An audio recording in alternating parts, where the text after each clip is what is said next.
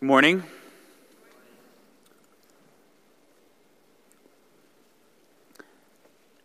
Back in the day, I used to do youth ministry. One of the games that we would play with the students from time to time, I would gather baby pictures of all the leaders and the interns, and the students would have to guess which baby picture belonged to which leader. And I remember one year there's like 16 baby pictures up on this PowerPoint slide. Mine is in the bottom right-hand corner. And my daughter Abby, she's maybe 4 years old at this time, she points to my baby picture and she says, "Look, Daddy, it's Asher," referring to her younger brother. Well, if you would take out your copy of the scriptures and turn to Luke chapter 6. Here at First Baptist Church, we've been slowly making our way through the Gospel of Luke, and currently we find ourselves in what's sometimes called a Sermon on the Plain, a sermon in which Jesus teaches his disciples what it means to be a disciple, right? What it means to live as a citizen of the kingdom of God. And last time you'll remember that we covered that beginning section in which Jesus contrasts disciples and non-disciples through a series of beatitudes and woes. For example, "Blessed are you who are poor, for yours is the kingdom of God. But woe to you who are rich, for you have received your consolation." And we talked last time about how Jesus wasn't just referring to physical circumstances like poverty and hunger and weeping, but that he was primarily speaking in spiritual metaphors. And so he's not just referring to economic poverty, but primarily a spiritual poverty, being poor in spirit, knowing and understanding your desperate need for God versus a sense of fullness and satisfaction and richness in this life that would cause you to reject God. I don't need him. Well, blessed are you who are poor in that way, but woe to you who are rich. Now, that's a tough passage. Not so much tough to understand, but just tough to truly apply. Because in it, Jesus presents this value system that's completely contrary to the world's. All the things that the world chases after, whether it's riches or fullness or laughter or reputation, Jesus pronounces woes upon those very things to the extent that they would draw one away from God. And instead, he exalts what the world would look down upon, right, if those things would lead you to God. And so we as believers, we're challenged to really examine our fundamental values. Are they in line with the kingdom of God? Is what we prioritize and what we exalt and what we pursue after, is it characteristic of the kingdom of God, or are we taking too many cues from the world and the culture around us? Well, as challenging as those beatitudes and woes are, it's not like Jesus goes any easier on us in this next section. I mean, our passage this morning, I think it's one of the most challenging teachings in the entire New Testament. In the Beatitudes and the Woes, Jesus gives us a framework to rightly think about ourselves in relation to God. And in our passage for today, Jesus is going to give us a framework to rightly think about our relationships with other people. In particular, people who are opposed to us, our enemies. It really doesn't get any more challenging than this. And you get a sense of that even in how Jesus starts off the passage. Look at what he says there. "I say to you who hear." Look, the Holy Spirit's got to give you ears to hear in order for this passage to make any sense. He who has ears, let him hear. Because the commands that Jesus is giving us here, they're so different from how our natural selves would operate. And so let's start by just reading the text. Luke chapter 6, verses 27 through 36. And then we're going to talk about what it means and how we can apply it to our lives. Luke chapter 6, verses 27 through 36. Hear the word of the Lord. "But I say to you who hear, love your enemies, do good to those who hate you, Bless those who curse you. Pray for those who abuse you. To the one who strikes you on the cheek, offer the other also. And from one who takes away your cloak, do not withhold your tunic either. Give to everyone who begs from you, and from the one who takes away your goods, do not demand them back. And as you wish that others would do to you, do so to them. If you love those who love you, what benefit is that to you? For even sinners love those who love them. And if you do good to those who do good to you, what benefit is that to you? For even sinners do the same. And if you lend to those from whom you expect to receive, what credit is that to you? Even sinners lend to sinners to get back the same amount. But love your enemies, and do good, and lend, expecting nothing in return, and your reward will be great, and you will be sons of the Most High, for He is kind to the ungrateful and the evil. Be merciful, even as your Father is merciful. Father in heaven, please help us now as we look to your word. We confess that we are an easily distracted people, and so we pray that you would allow us to stay focused in this hour, that our minds might not wander with the cares of this world, but that we would intently listen as you speak through your word. We ask that you would grant to us ears to hear, that we would not in our pride think that we've already got everything figured out or dismiss this passage as being irrelevant to us, but that we would in true humility seek your grace to apply this difficult teaching to our lives. We pray for those in this room who do not know you, that they would see the love that you have displayed for your enemies through your Son, and that you would thus turn their hearts towards yourself. We ask this all in Jesus' name. Amen. Well, tough passage here, so let's get right to work. Here's how I want to go through this text this morning. We're going to start by looking at the commands themselves. Like, what is Jesus teaching us? What are we as disciples to do? Then we're going to look at some illustrations that Jesus gives. What does it look like to practically live these commands out? Then we'll look at some contrasts that Jesus sets up. Like, this is how living out these commands is going to differentiate you from the world. And then we'll finish by looking at the motive. Right? Why ought we to live out these commands? So if you're taking notes, those are our 4 points for this morning. Right? The commands, the illustrations, the contrasts, and the motive. So first, let's start by looking at the commands themselves in verses 27 and 28. And you'll see that there's 4 of them there. Right? Love your enemies, do good to those who hate you, bless those who curse you, pray for those who abuse you. Love your enemies, right? That's the first command right there. You hear that, maybe for some of you, there's a specific person that comes to mind immediately as your enemy. Well, there's that backstabbing coworker who is always all too willing to take the credit for everything that you do. There's that unbearable boss, right, whose goal in life seems to be to make your life as miserable as possible. There is that grouchy aunt, right, who ruined your family's Thanksgiving dinner with her just general miserableness. Or maybe it's the dude on West End Avenue who took your parking spot this morning, cut you off. And certainly we could apply the passages, the principles of this passage to any of those situations. And we'll get to that a little bit later. But I want you to remember the original context. Right? Not only of this particular phrase, love your enemies, but also of this entire section. Right? Remember what came exactly before it.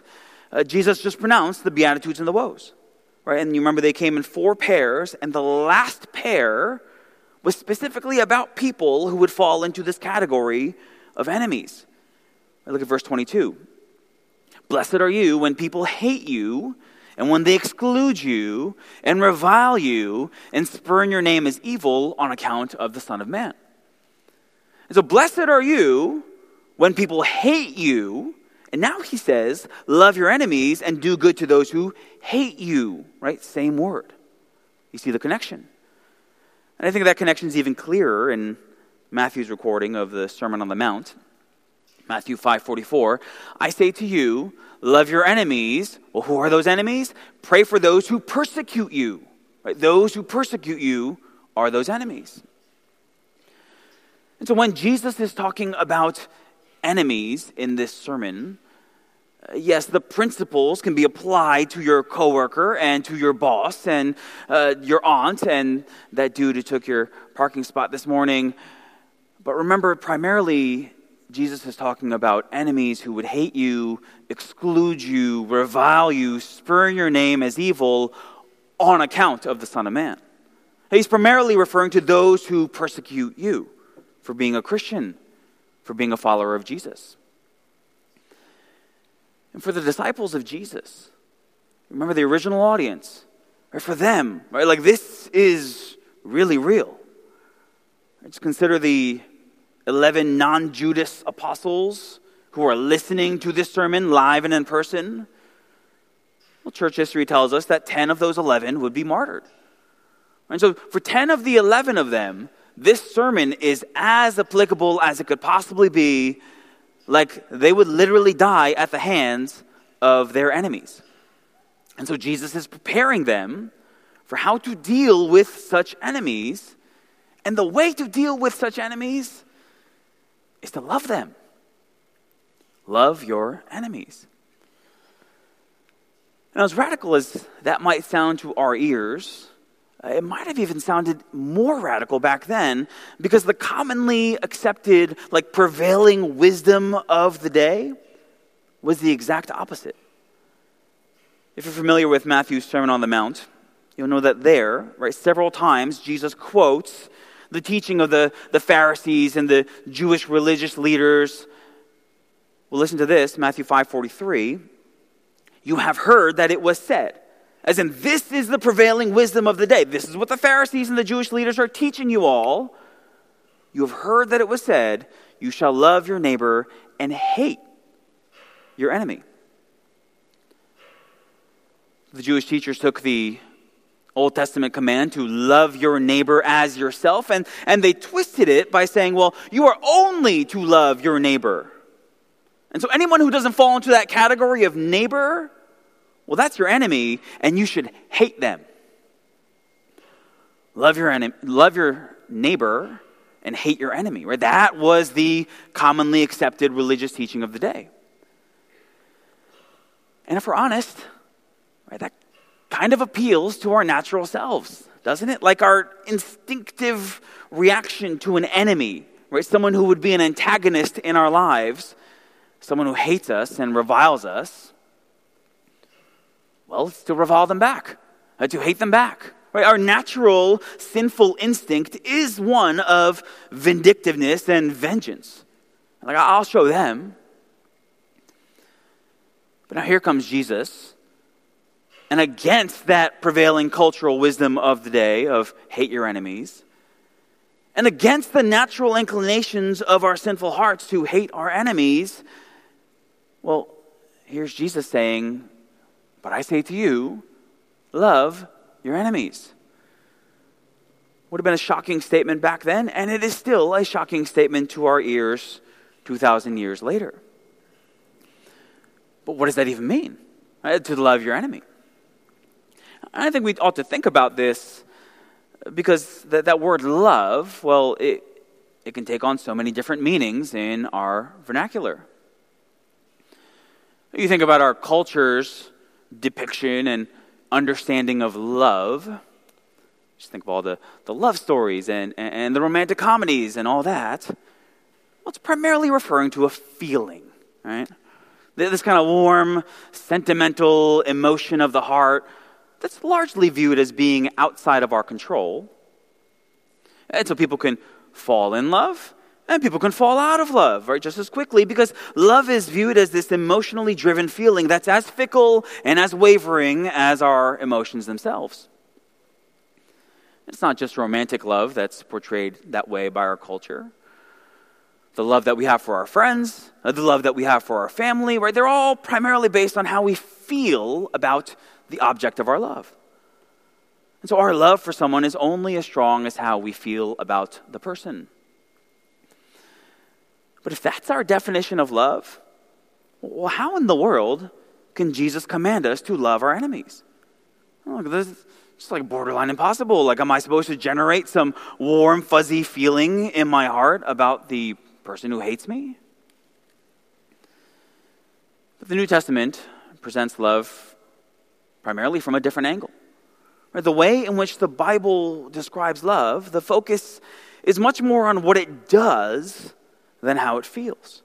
Or on the willingness to serve that person and do good to them and the actions that then reflect that, as opposed to just how love makes you feel, these underlying feelings, these emotions.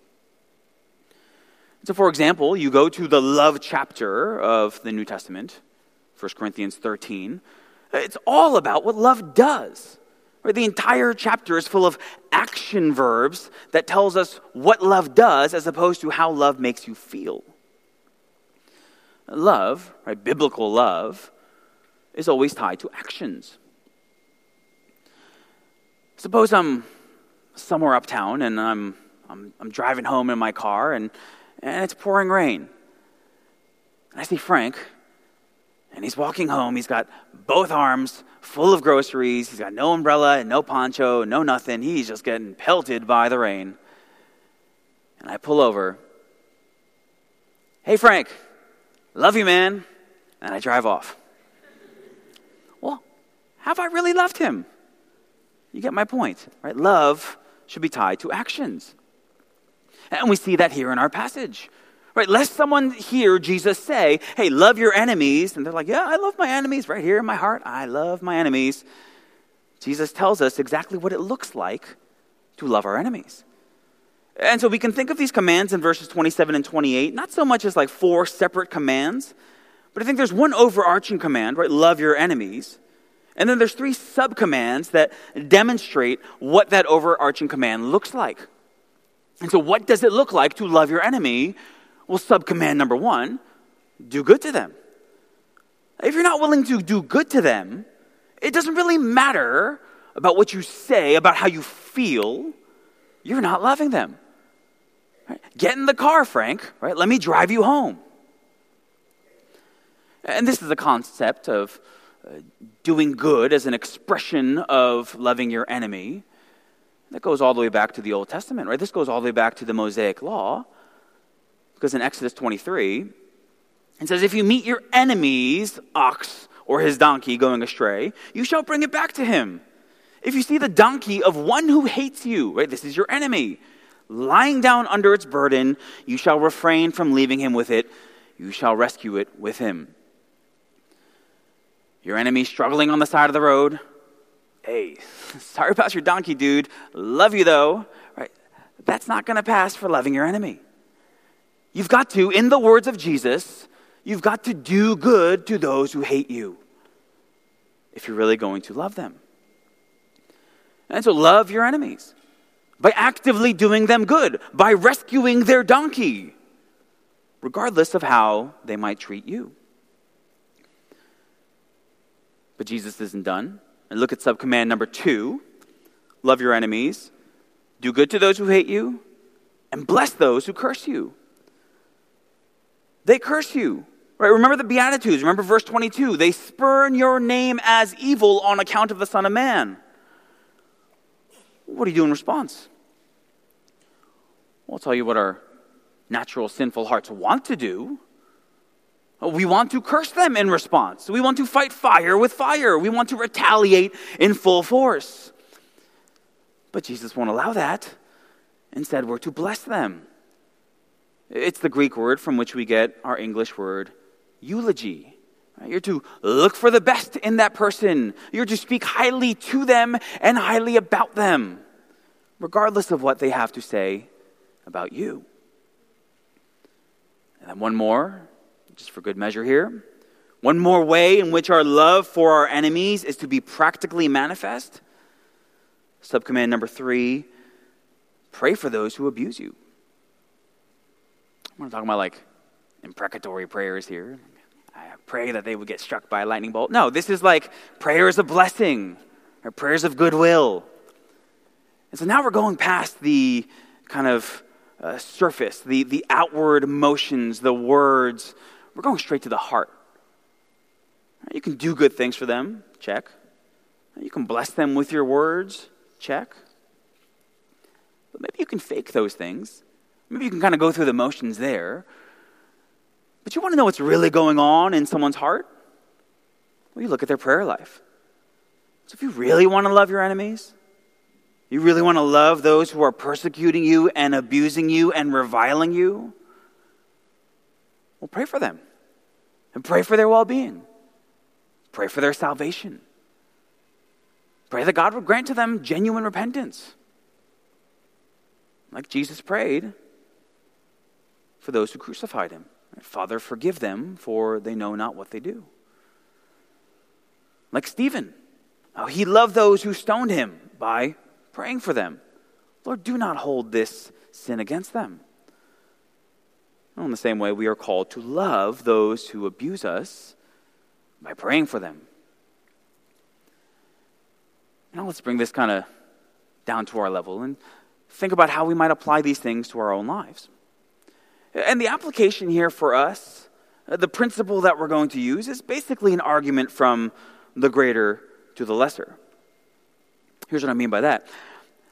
Whoever your enemy is, you might be thinking of a specific person right now. Whoever your enemy is, whether it's someone who openly persecutes you for your faith and hates you because you're a Christian, or more broadly and generally, right, just some antagonist in your life, whether it be a coworker or a boss or a family member, whoever it may be, here's the thing.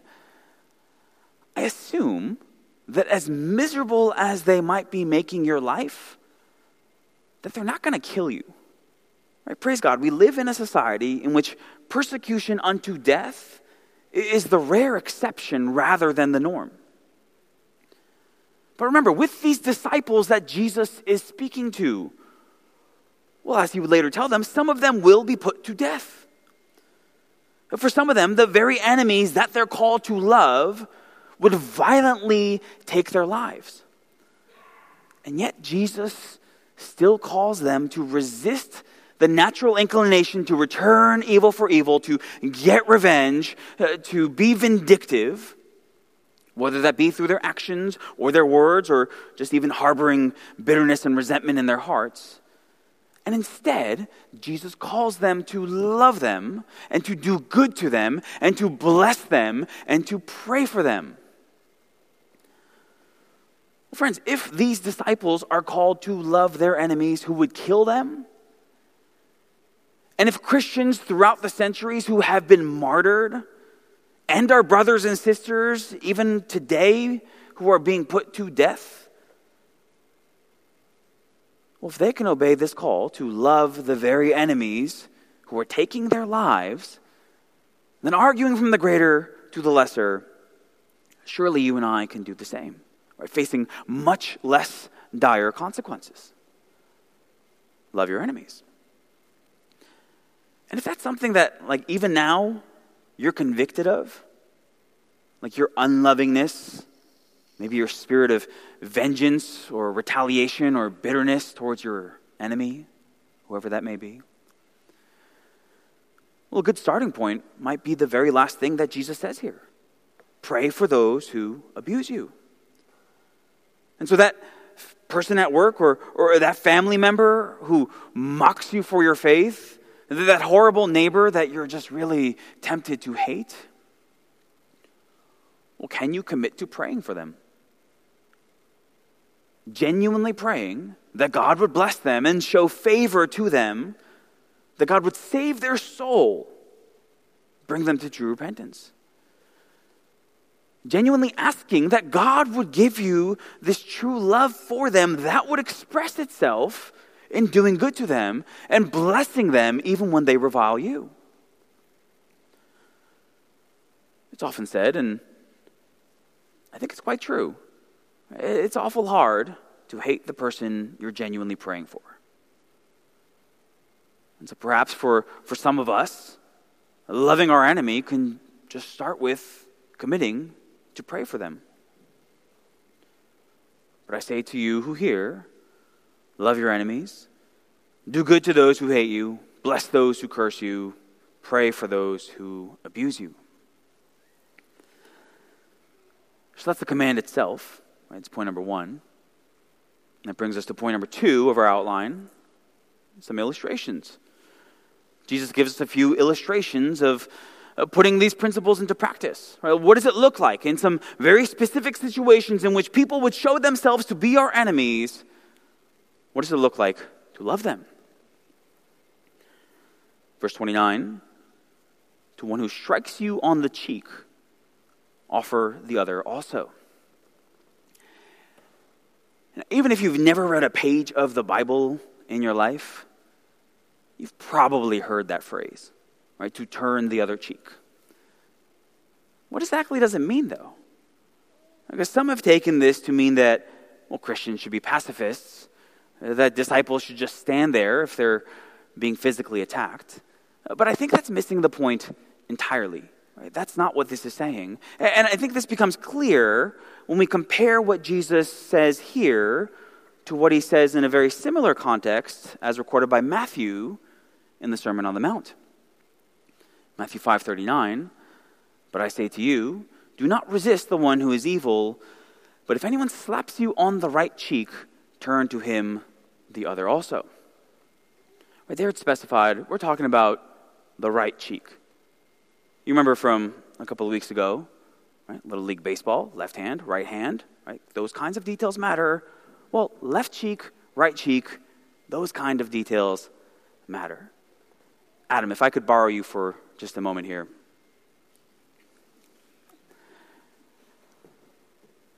I am right-handed, and it is assumed that most people are right-handed. Right? That's why Jesus says, if your right hand causes you to sin, right? It is assumed that most people are functionally right-handed.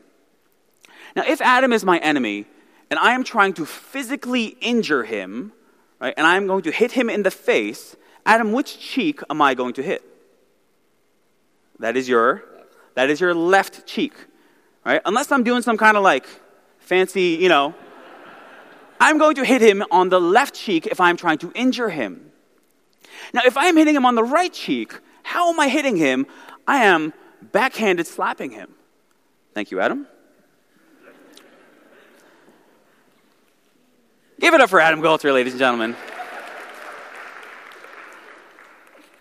Now, in the Jewish culture back then, and this is still true in our culture as well, a backhanded slap is not so much intended to injure as to insult and degrade. And so in our vernacular, right, in English, we would say that if someone does something or says something that's an insult, we would say, well, that's a slap in the face. It's not referring to physical violence. It's instead referring to the insulting and degrading nature of what was just done or said. And so what Jesus is likely referring to here when he refers to being struck on the cheek is an insult. And so his point is that when you're insulted by your enemy, and again, in the context, right, we're primarily talking about being insulted and shamed on account of the Son of Man. Well, if that happens, you metaphorically turn the other cheek as well. You offer them the other cheek. You let them keep insulting you on account of Jesus. You don't retaliate with an insult of your own. You don't fire back with nasty words. You don't seek revenge. Just patiently bear it, and you keep loving them. You keep doing them good. You keep blessing them. You keep praying for them. And so, to one who strikes you on the cheek, offer the other also. That's not a literal command. And we know it's not a literal command because, remember, Jesus was struck in his face during his trial, but he doesn't offer the other cheek, right here, strike this one too. But he does offer the other cheek metaphorically in that he doesn't seek vengeance. He doesn't return evil for evil. He doesn't return insult for insult.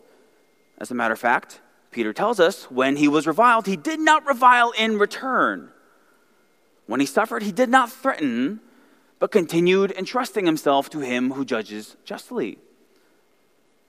And so, believer, follower of Jesus, when you're humiliated, when you're shamed, when you're disgraced, when you're insulted by your enemy on account of the Son of Man, don't return evil for evil. Keep loving them even as Jesus did by metaphorically turning the other cheek. It's the first illustration. And second, we have an illustration about clothing. Look at the second half of verse 29. From one who takes away your cloak, do not withhold your tunic either. Back then, people would typically wear two layers, right? Your tunic was your undergarment, and your cloak was your outer garment. And the illustration here is that if someone takes your outer garment and you're down to your tunic, and remember the primary context here is being persecuted on account of the Son of Man. Well, if they take your stuff, your spirit should not be one of retaliation or vengeance or I'm going to get even. It should be one of, hey, listen, you can take my tunic too. Now again, this is not meant to be literal. Let's all the disciples be walking around naked. Right? This is just saying that disciples should be willing, right, to forego their stuff in love for enemies. This isn't saying that disciples shouldn't steward their possessions well. This isn't promoting anarchy. This isn't saying anything about the government's proper role in preventing crimes like theft and extortion.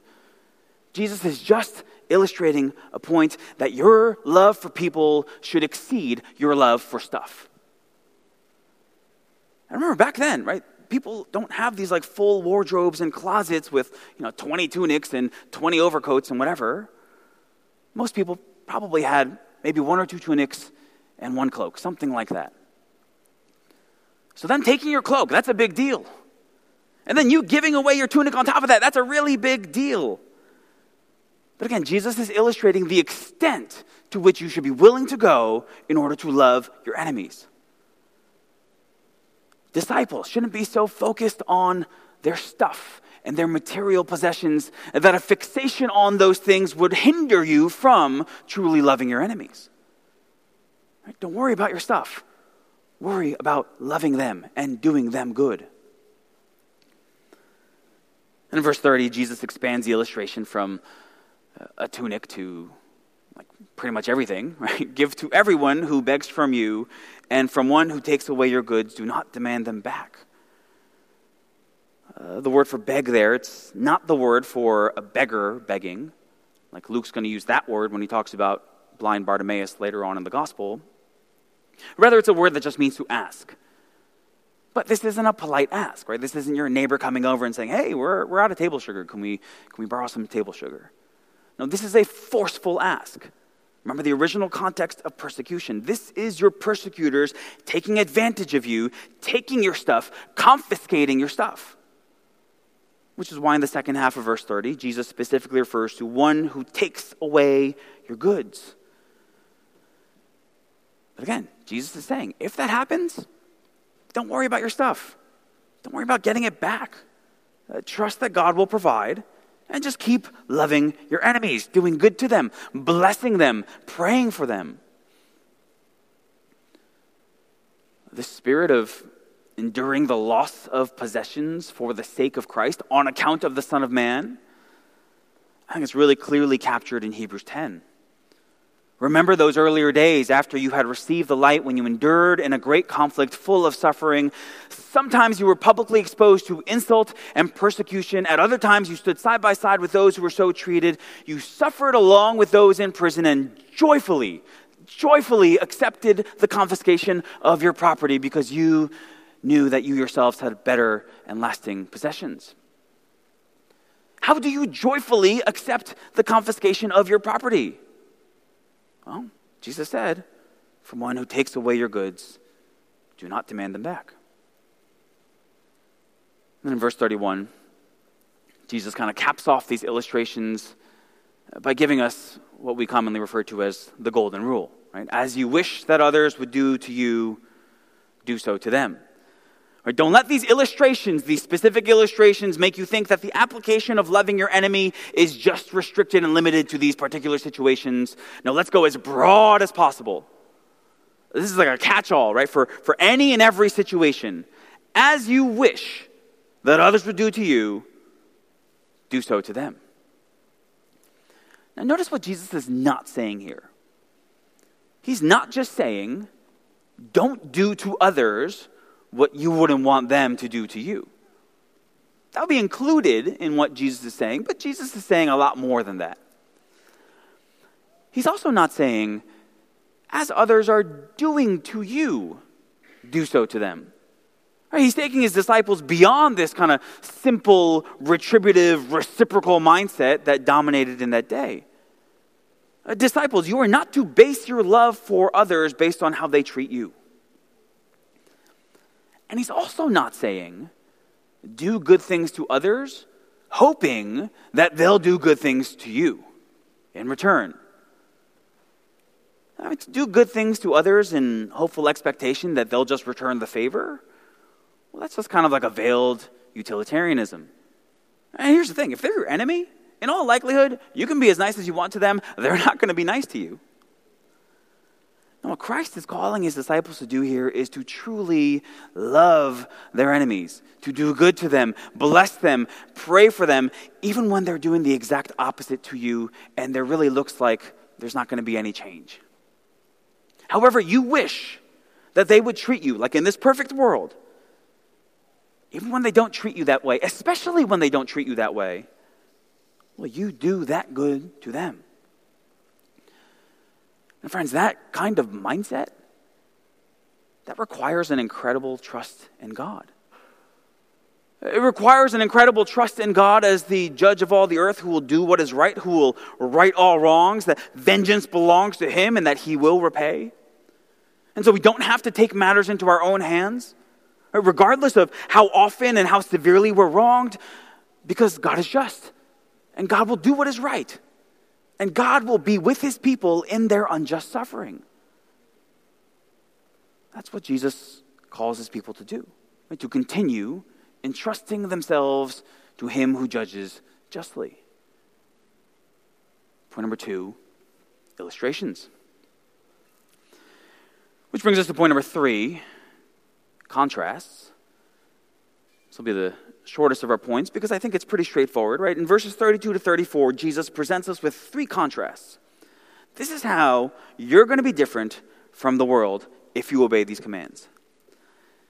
If you love those who love you, verse 32, what benefit is that to you? For even sinners love those who love them. That's number 1.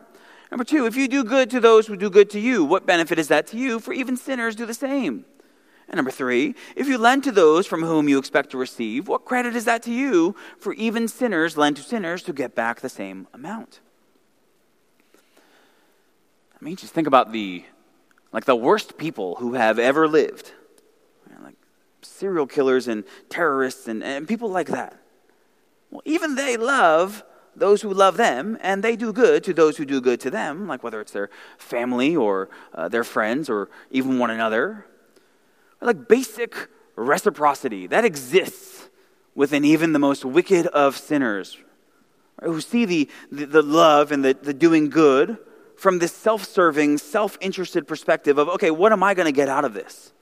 Is that person going to love me back? Well, if so, then I'll love them.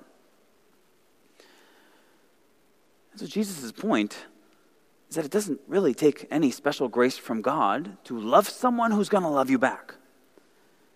And so if you, right, disciples, if you limit your love and you limit your doing good to that, well, in what way are you any different in your love from the world around you? All you've done is taken that concept of reciprocal love and you've moved it from the outside world, maybe into the church. And so the objects of your love are now different, but the nature of your love, as this self-interested, selfishly motivated, self-serving love, well, the nature of your love is basically the same as that of unregenerate sinners. So I think these are some fair questions for every believer in this room to ask. How is my love for others different from the love of unbelievers around me? How is the way in which I love others different from that really nice and kind and friendly unbeliever that I know? How is my love for others different now that I'm saved compared to the love for others that I had when I was an unbeliever? Well, is there a marked difference? If not, well, what's going on? Point number 3, contrast. That brings us to point number 4, motive. So Jesus has given us the command, right? Love your enemies. And then he's illustrated it with a few scenarios. Right? When you're being insulted, when your stuff's being taken, how do you love your enemies? And then he's given us a contrast. Right? Here's how you're loving your enemies, how that should differentiate you from unbelievers around you. And now he finishes with the motive. Why should we do these things? And in one sense, it's very obvious why we ought to do these things. It's because Jesus said so. If you're going to call yourself his disciple, you've got to do what he says. If you abide in my word, you are truly my disciples. If you love me, you will keep my commandments. And so in one sense, Jesus doesn't have to say anything more. He doesn't have to give us a further motive or further motivation. We ought to obey simply because he has spoken. But Jesus does say more. He graciously points his disciples to the big picture reason why we ought to love our enemies. Look at verse 35. Your reward will be very great, and you will be sons of the Most High, for he is kind to the ungrateful and the evil. Be merciful, even as your Father is merciful. You will be sons of the Most High. And just to be clear, Jesus is not saying that by loving your enemies, you will become sons of the Most High. Now, that's a work salvation that completely goes against everything Jesus taught. No, salvation is by grace. It's a free gift from God and changing our hearts so that the spiritually dead sinner would come to trust in Christ alone. Our salvation is a work of God from beginning to end.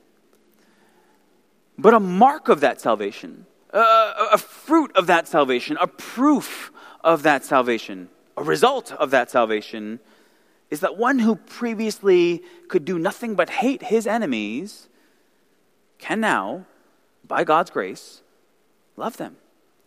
And so it's not that you will become sons of the Most High by loving your enemies. It's that you will show yourselves to be sons of the Most High by loving your enemies.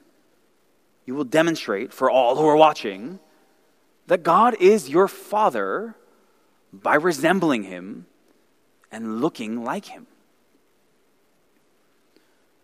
Look, Daddy, it's Asher.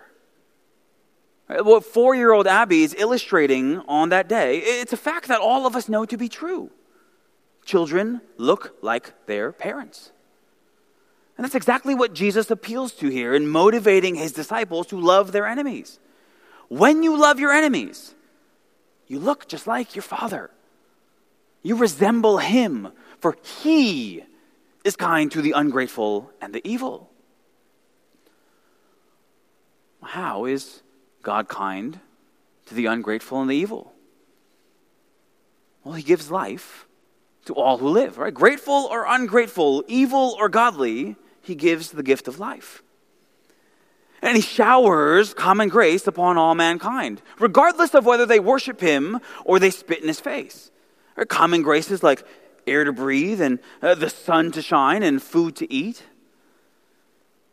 It's not like only believers have access to beautiful sunsets and fresh oxygen.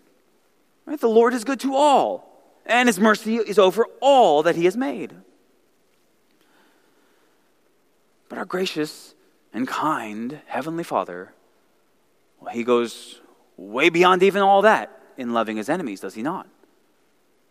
He gives the gospel to his enemies. He grants salvation to those who've rebelled against him. He reconciles those who hated him to himself at the cost of his Son. Romans 5:8. But God shows his love for us in that while we were still sinners, Christ died for us. And the 2 verses later in verse 10, while we were enemies, while we were God's enemies, we were reconciled to God by the death of his Son. While we were his enemies, He saved us, right? The gospel is not about people who turned their lives around, they turned their sinful life around, and they went to God to seek righteousness and forgiveness and salvation. No, the gospel is God taking those who were his enemies, who wanted nothing to do with him, who were headed straight to hell because of their sin, and God radically rescuing them and bringing them to himself. And so you see, the command to love our enemies, friends, it starts with the gospel. Because the gospel is God's grand display of loving those who hated him and cursed him and abused him. By sending Jesus to take on human flesh, to die for the sins of his people, so that all who would place their trust in him might be saved. As Jesus takes upon himself all the sins of his people and suffers the wrath of God that we deserve, that we might be made righteous, right? That is how God shows his love for his enemies. That is how God showed his love for us when we were opposed to him.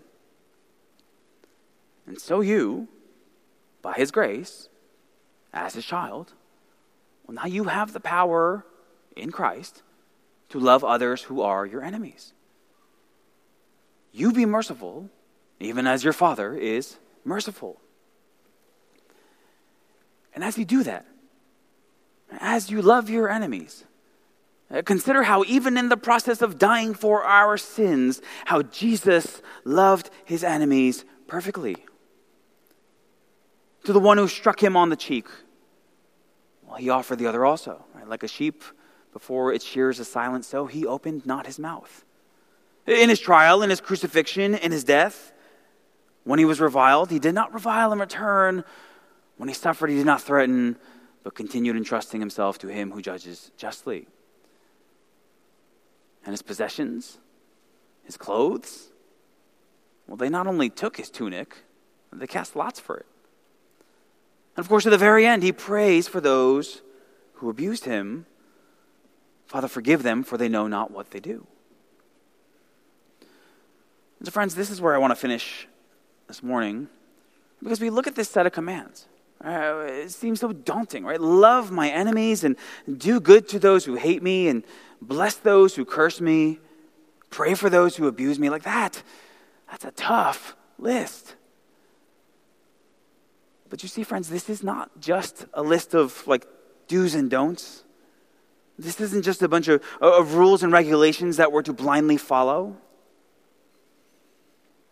At the end of the day, this is about us as believers who are being transformed from one degree of glory to another, as believers who are being conformed into the image of Jesus Christ through the indwelling Holy Spirit.